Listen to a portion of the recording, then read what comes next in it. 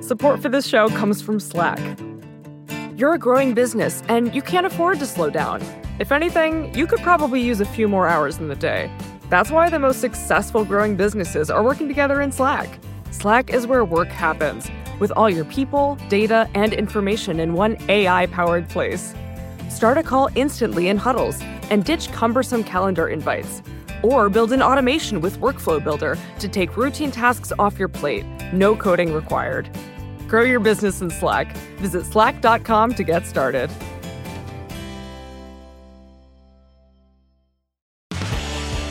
Welcome to Recode Media with Peter Kafka. That's me. Today we are talking about, I was going to say one of the great cultural and business phenomenon of the year, but I think it's the great one. It's Taylor Swift and her record-destroying Eras Tour, which as far as I know, every female between the age of 10 and 50-something was legally required to attend this summer. She's been generating $13 million a night playing around the U.S., average ticket price of $254 a pop. Now she's going abroad. By the time she's done, she's estimated to have grossed $1.3 billion this year. So I get that's a lot of money, but I have some other questions. And here to help me understand this is our pal from Vox Media. That's Charlie Harding, host of the truly great Switched on Pop podcast. Welcome, Charlie. Hi, thanks for having me. Are we going to get $13 million per podcast taping? Yep. Oh, great. Yep. Yeah, that's great. It's all in Bitcoin, just like Eric Adams' salary, and the Bitcoin is in the mail. So if you got any problems, follow up with Jim Bankoff. Charlie, am I the only clueless adult man who doesn't fully get Taylor? I'm sure that there are plenty of you in the weeds, but you're one of the few who has been brave enough to step forward and ask me to help you out. Okay. I mean, I also didn't love Barbie, but that's a different discussion, but maybe related, because that's the other giant phenomenon of the year, both business and culturally, and also aimed at women. So maybe there's a connection. But let's start here, Charlie. You are a great explainer of all things pop music. And I get that Taylor is a talented performer, songwriter. Mm-hmm. Just put her in context. Why is she so big now? Why has she been so big over the years? It's very hard for me to think of anyone close to her equivalent in modern music stardom. Yeah, she definitely stands out. I think there's a number of reasons why Taylor is at the top of her game and why she's been relatable ever since the beginning. To begin with, her music stems from a very personal place. She is the writer of her songs. This is fairly unusual in pop music, that the performer also has such a heavy hand in the authorship of their music. Plenty of others are involved, but oftentimes you'll find songs where it's just Taylor, and within that you have all of these personal narratives. And of course, a lot of young people really grab onto those personal narratives. She's also way more than just a pop star in this way. She's also an artist, and I think people do connect with her on those lyrical levels.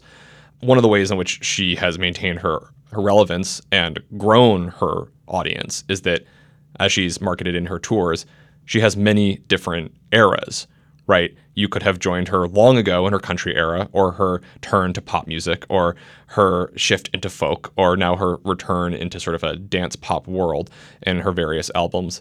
And yet, if you're a true Taylor fan, you're going to hear melodic similarities throughout. I really like Taylor Swift because I can identify her melody. She has a way of singing a certain melody we call the T drop that goes ba bum bum. She sings this little melody in "You Belong with Me." You belong with me.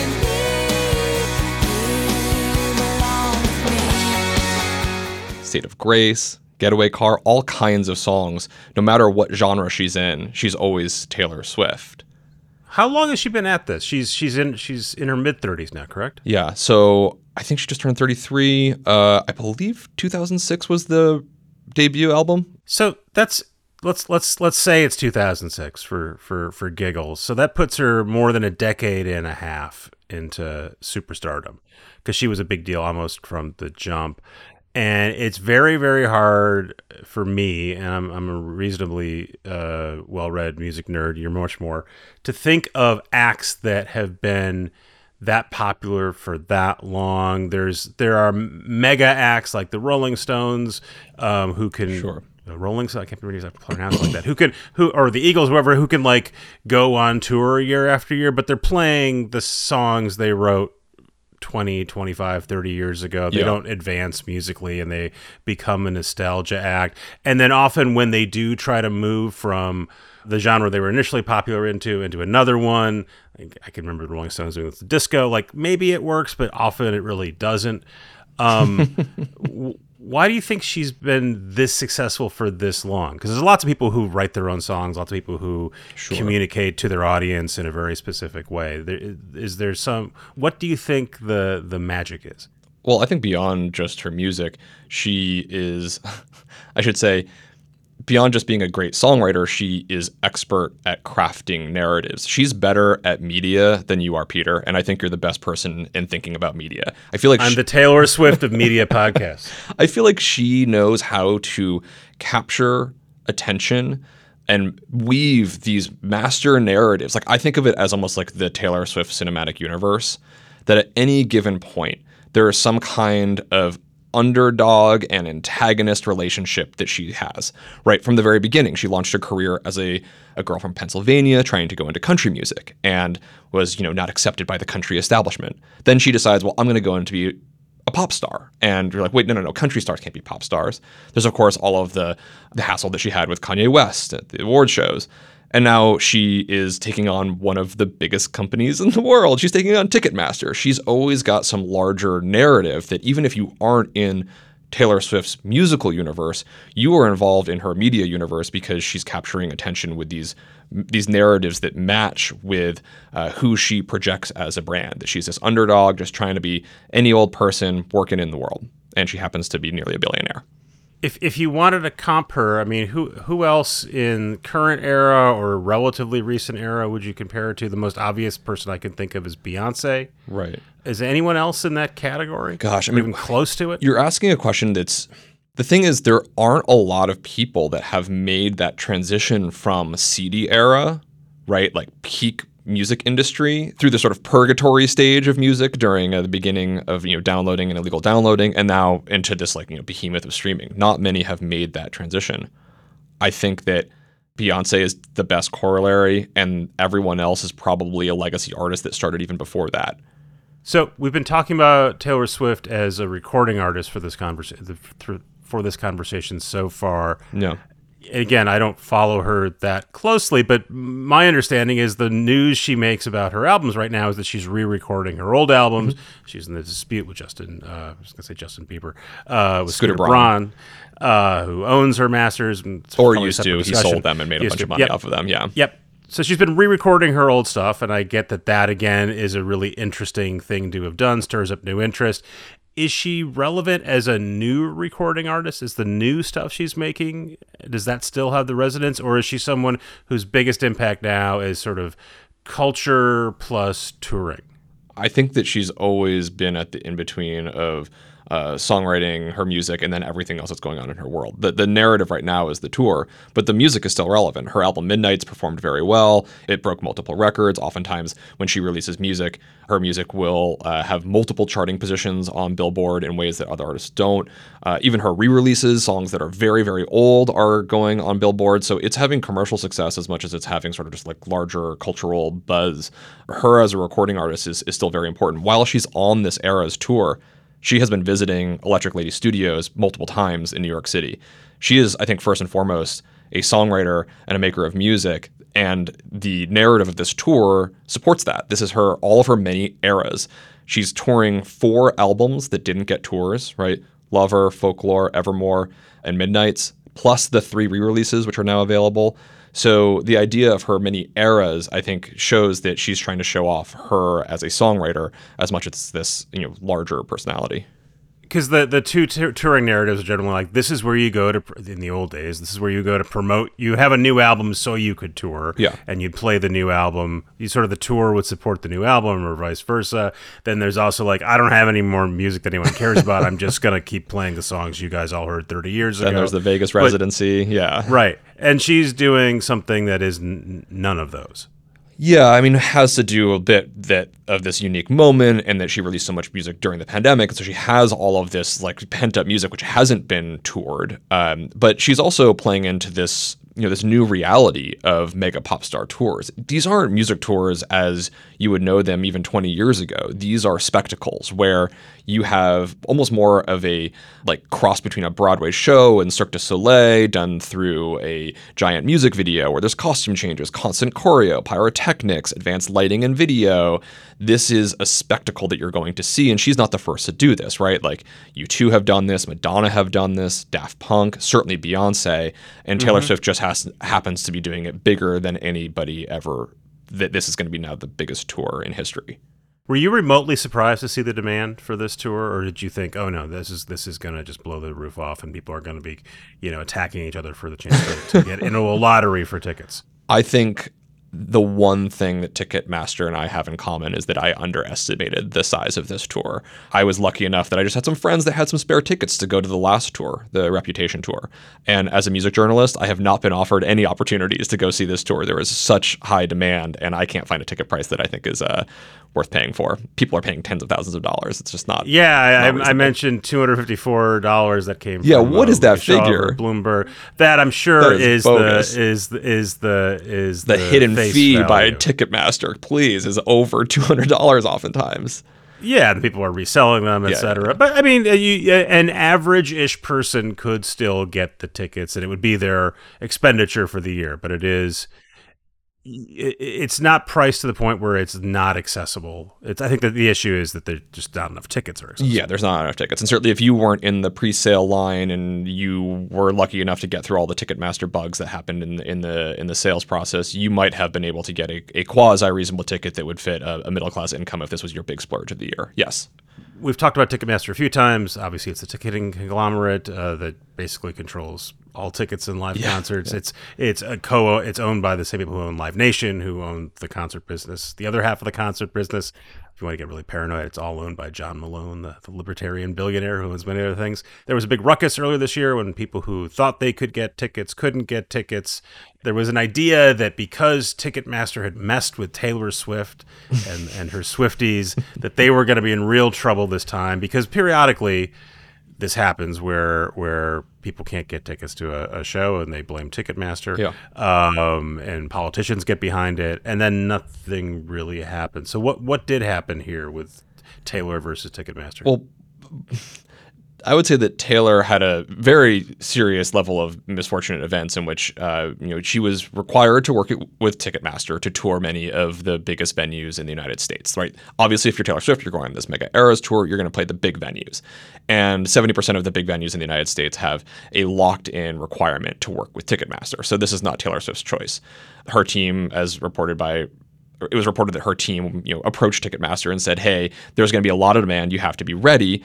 When Ticketmaster finally launched the pre-sale for her tickets, many people encountered a series of bugs causing very long waits. Many people couldn't get tickets that had pre-registered, and basically all the tickets that were available were gone more or less instantaneously, and there was no general public sale, so many people missed out.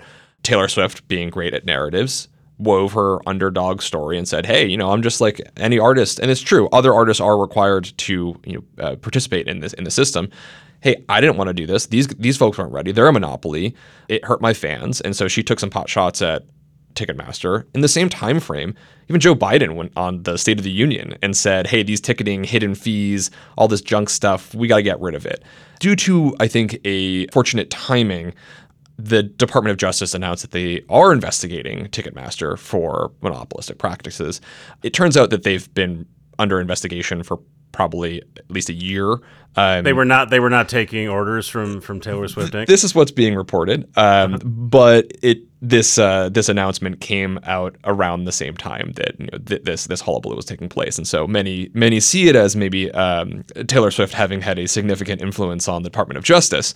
And I don't mean to make light of it. It is an important issue, and I think that's one of the things that she does well is she does stand up for when the music industry isn't being fair to artists. She did the same thing when streaming launched. She spoke out about unfair streaming rates.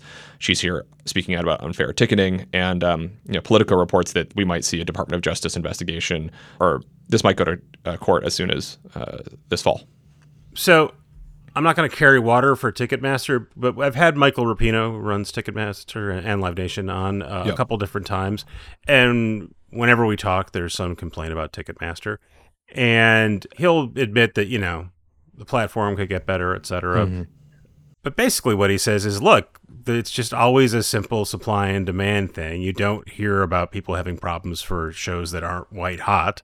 I mean, the first time I talked to him, it was Hamilton was the hot ticket. He's like, it's a certain amount of space. There's only this many tickets. And so there's always going to be people who can't get tickets or can't buy tickets at a price that are offered. Is there something fundamentally different about the Taylor's situation? Well, I think that's also just a piece of the story, right? Ticket availability is certainly an issue right now. There's a lot of pent-up demand from people not having toured during the pandemic. So there's more artists trying to tour now than there were in the previous couple of years, and many fans want to see them. There is an availability issue both of venues and tickets, but larger issues are there as well. Hidden fees, where oftentimes customers are paying 30-40% of their ticket prices are going to these fees that just don't seem to add up. There's the fact that the ticketing experience is so poor. It's not just the Taylor Swift tour. There's like countless examples of you try to log in and everything just falls apart and you don't get your tickets and you've been waiting in line. And it's kind of, I think some of those arguments that, it's just supply and demand, I think that's a bit of hand waving to say, we don't actually need to provide a good service even when there's high demand. Right. And I guess the argument would be, well, what if, because basically there's a relationship between the venue and Ticketmaster or whatever the ticketing company is. And so it's not like the consumer has any choice over what ticketing agency they're going to use. It's a preset relationship.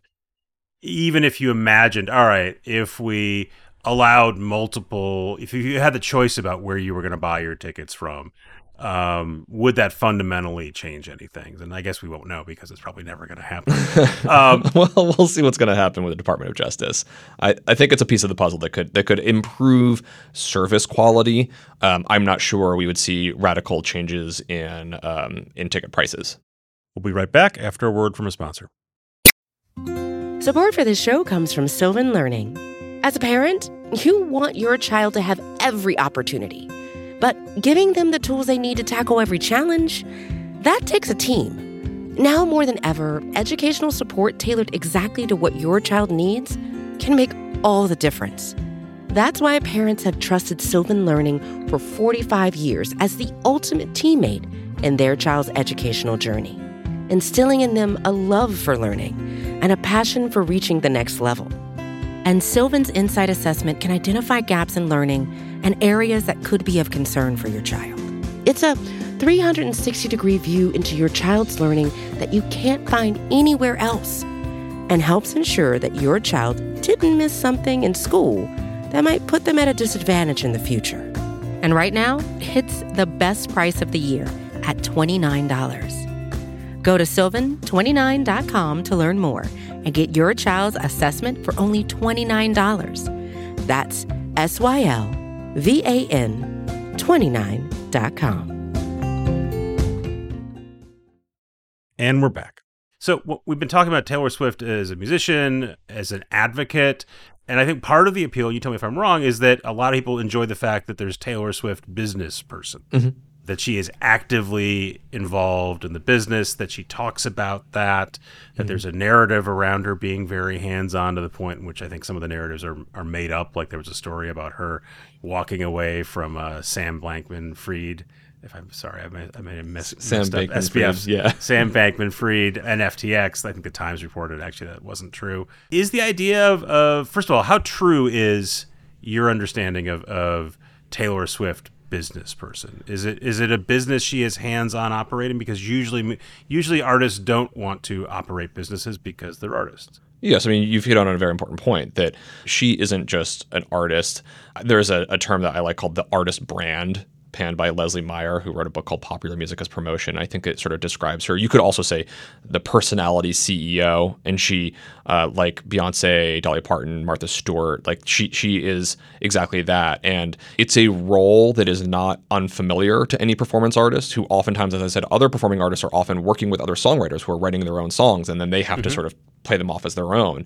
I think that being both the artist and the business person is another one of those relationships. We don't oftentimes that those relationships are extremely guarded by strict NDAs. I've tried to talk to people on her team without going through her PR one time long ago, and I just stonewall in a way that I don't get in the music industry.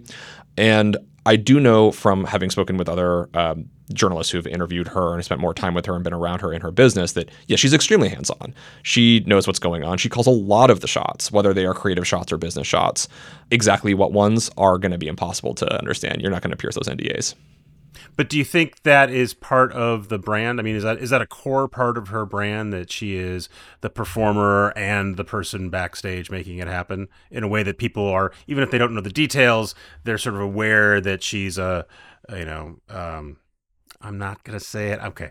Girl boss. Sure. Is that part of the pitch? Oh, well, I think that, as I was saying, I think of Taylor Swift as like this cinematic universe where there's so many different narratives that are happening at any given moment. And I think for some audiences, that is important, right? I think for maybe some of the older Taylor Swift fans who've been with her for a very long time, who might be working in business, yes, that is an important detail to her. I think for my young cousins who are 10, 11, 12 years old, who love her for her songs about who she's dating, I think there's a very different kind of relationship. Mm-hmm. For me, I love her as a songwriter. I really do. I think she is a great songwriter, and that's what most interests me in what she does, because I don't know what role she has in her business. It's hard for me to follow that as closely. But yeah, I think it's an important piece. It's just there is a Taylor Swift for everybody. I swear, Peter, there's a Taylor Swift for you. And the CEO role may be one of those roles that they're important to her brand. I remember liking Blank Space. I'm not anti-Taylor. It's interesting to me that Taylor is unique among most of her peers, and relatively unique among most of her peers in saying, I've got a beef with Apple or Spotify or the music industry or Ticketmaster. Like almost everyone else in popular music, steers really clear of politics. Mm-hmm. And I would imagine that if she wanted to, she could probably, have real impact in all kinds of political arenas if she wanted to. She/her team has clearly made a decision not to. I've seen a clip of a documentary where she's arguing with, I guess, her father because she wants to get involved in something involving reproductive rights, and there's a real debate about it.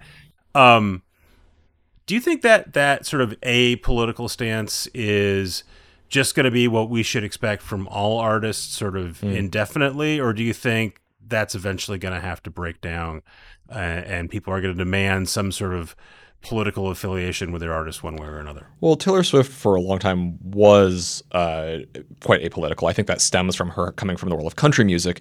Nashville has this very uncomfortable relationship that its core cultural product is often made by very liberal people, made for oftentimes very conservative people. Does not mean that country music is a monolith, but if you look at the moment that we're in country music, it's actually more hotly political than it has ever been before. Having come from that world, people in country music typically don't talk about politics. And she took a long time to say anything about politics. I think a lot of fan base were upset about her not taking a stance in the Trump administration early on and in his early presidency. She did come out and start making some political statements around that documentary, Miss Americana. She was supporting some local politicians in Tennessee. So she has made some statements. About your larger question, though, how are artists going to represent their politics in this moment? I don't feel like I have a good answer for it, because I think that there is both the retrenchment of corporate America from making political statements. Yep. While at the same time, I think there has been a cultural leaning into making more overtly political statements. The number one song in the country at this moment makes jabs at Richmond, north of Richmond, yes, while also shaming. It's all over the map politically. The Republicans have adopted it, and then he told them to actually don't adopt it. Right. Okay, so, but nonetheless, yes, it's in there. I mean, a few weeks ago there was a song number 2 that makes allusions to lynching. That song, Small Town. So how she's going to play it, I think she's going to lean into more of the liberal identity, which she's established. But I don't think we're going to see her as I shouldn't speculate too far. So she's going to end this tour having grossed more than $1.3 billion, shattering records around the world. What do you imagine she does next? Does she go, all right, that's it, we're done touring for a couple years, or I'm right back at it next summer? How do you think she? And then I'm only going to record, or actually, how do you think she is thinking about the next era of her career, pun intended. I think like any artist who has such a big moment, she will go into a moment of hibernation. That is the natural thing to do. She's been more available to the public recently than she had been for many years. And so isn't there an argument now that says actually in the streaming era you kind of have to be on all the time and continuing to make new product and actually no one cares about your last album, they just want something new from you this month? I think that's true if you don't feel that you have a dedicated fan base. I think that she has clearly established herself as one of the strongest fan bases that are going to wait around for her, whether it's going to be a year or 5. Probably if I were to project what I want, I think she'll go back into just more songwriting. That's clearly the thing that she loves. And I've spoken again with many journalists that have spent a lot of time with her. I've not gotten to spend time with Taylor Swift, but it's clear that like her deepest love is writing songs, and she clearly, and it seems to be enjoying being on tour. But I don't know anyone that truly loves always being on tour. It's a exhausting and difficult to life to be moving around that much. And obviously, she's doing it in absolute luxury, but it's draining. It's real work. Charlie, I hope talking to me about Taylor Swift was not work. I mean, I happen to be at my place of work, but I love talking about Taylor Swift.